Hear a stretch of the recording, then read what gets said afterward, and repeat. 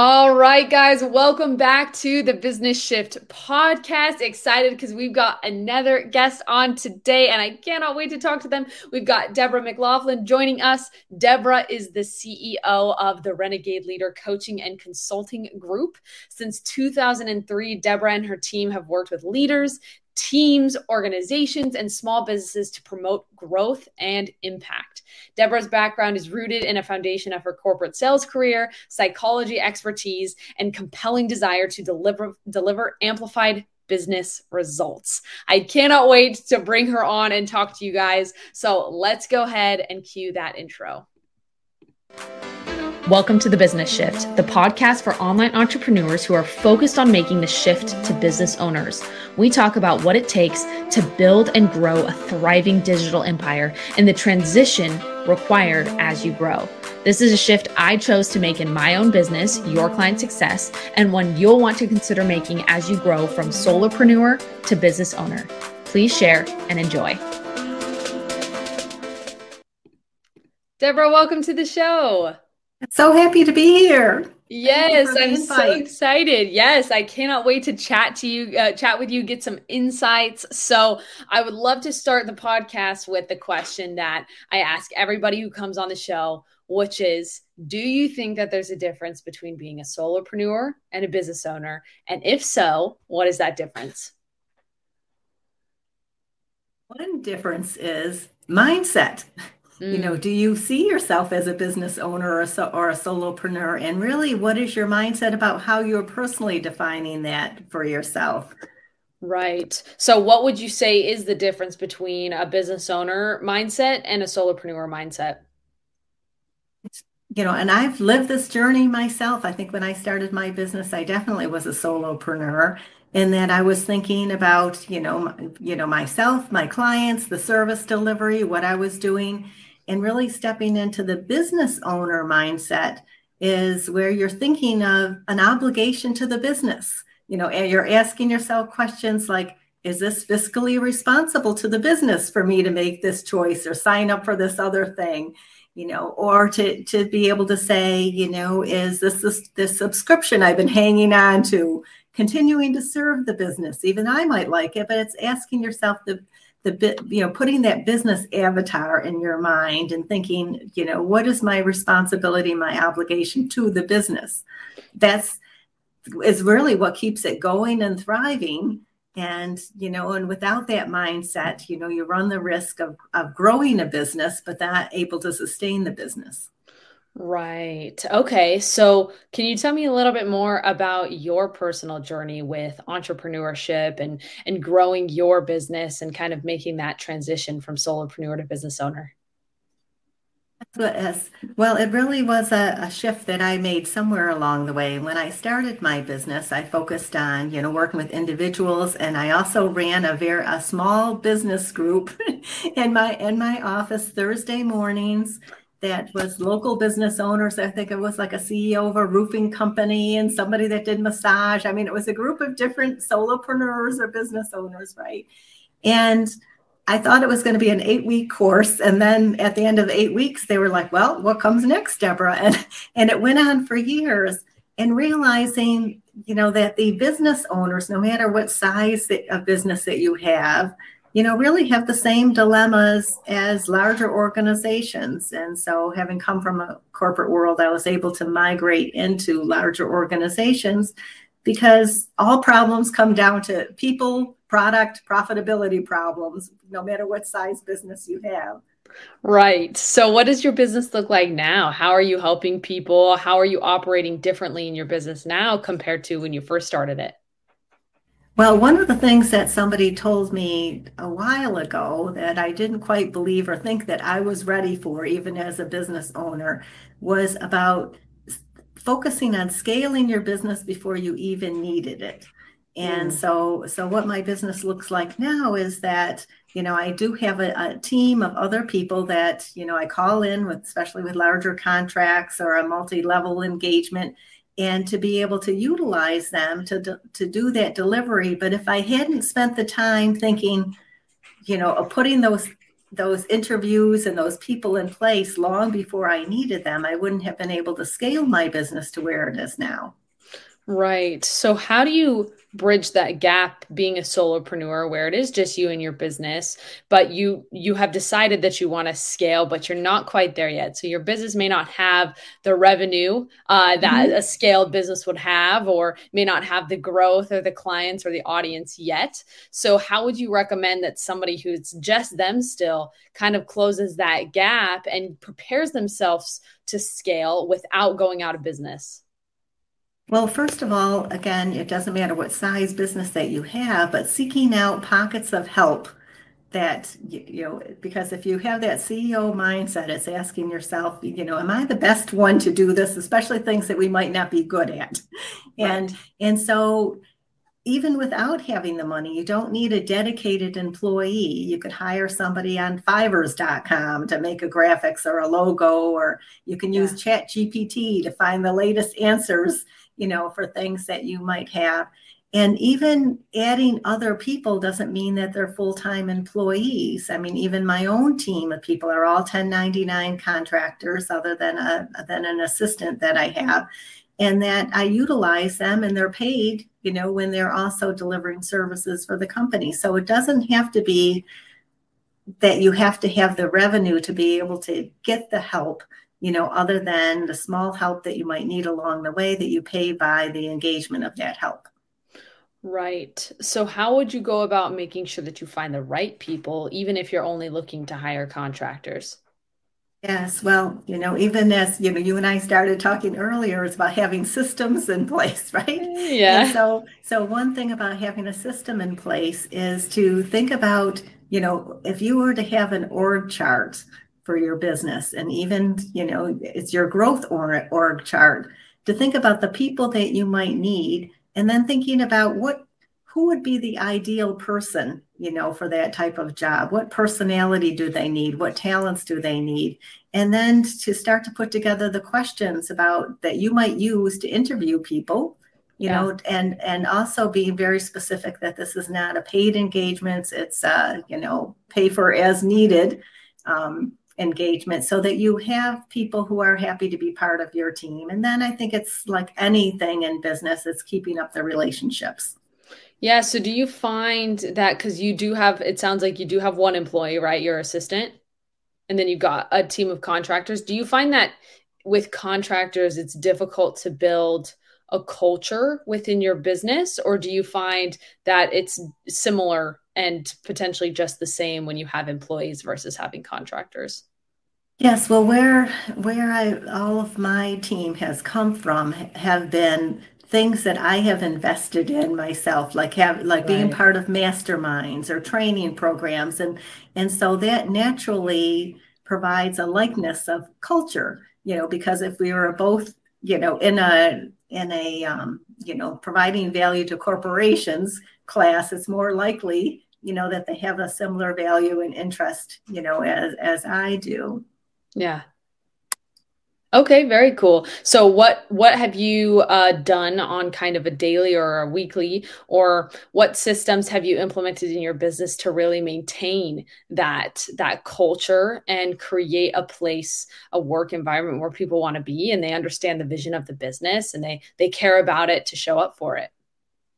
Yes, well, that's a great question. And actually what has come over time is that I've also subcontracted for some of their businesses. So we know each other very well. But one thing that we've also done is some of these individuals are also part of a Friday morning mastermind, a mini mastermind that I have put together with other business owners, because it's lonely to be in Yeah. your own business. You have to surround yourself with other people who will not only challenge you, but will also support you in your vulnerability as well.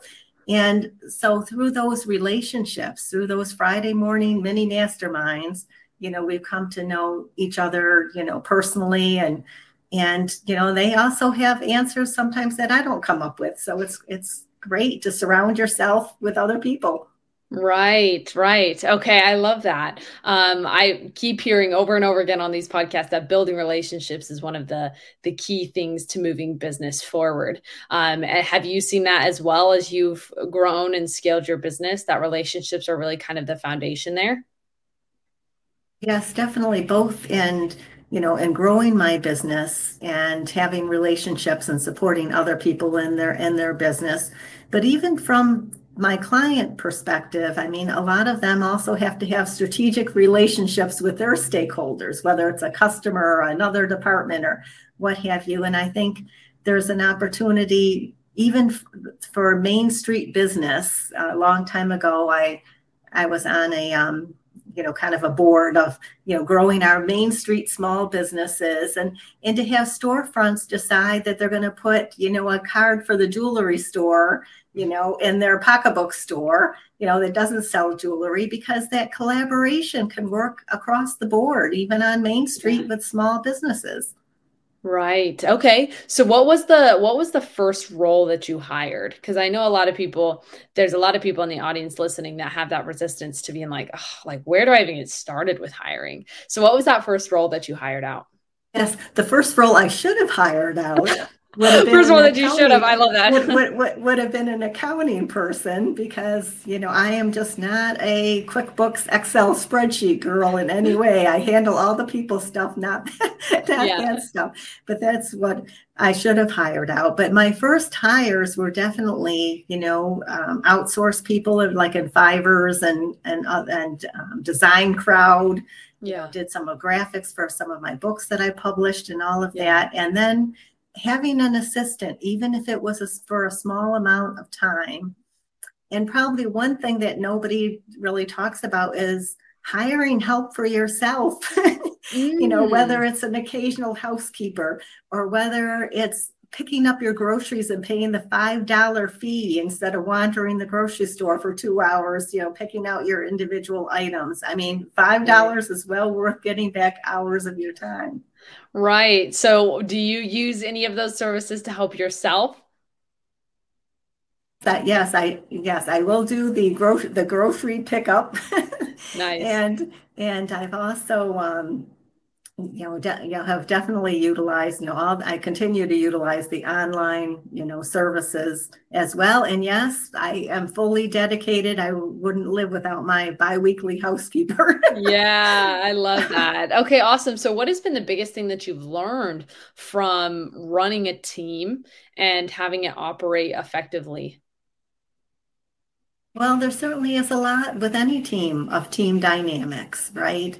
And so it's being able to, I think it's knowing and growing your people, which Yeah. is, to understand everybody has a professional lane that they play full out in, Yeah. and to really allow people to live in that and thrive in that professional lane. So not to like if I were to take on a role that I had to be doing accounting or something all the time, I would not succeed, right? So Yeah. don't ask me to look at spreadsheets. Right. So, yeah. And so it's my team will honor me by, giving me a Word document, even though they might have a spreadsheet.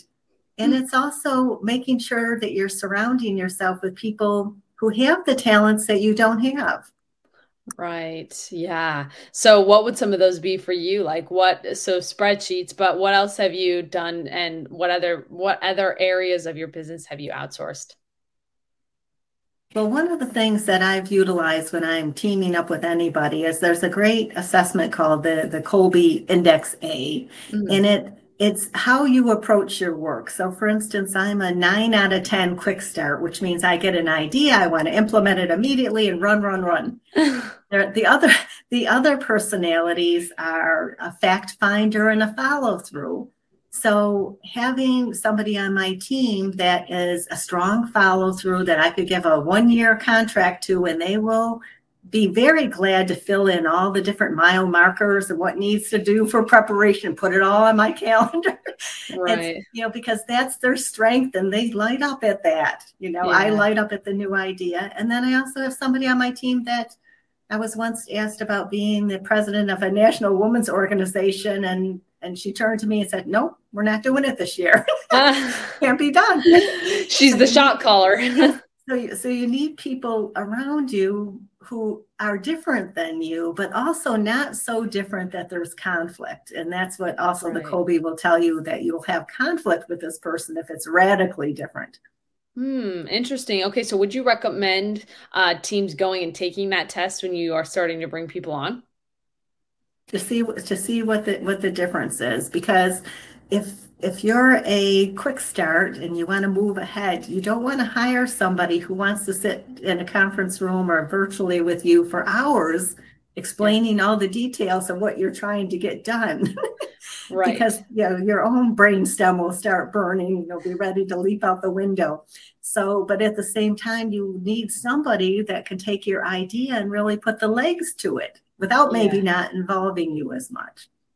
Or if Right. you're strong follow through, you don't want somebody that's a quick start that's going to run with something just to put it in motion.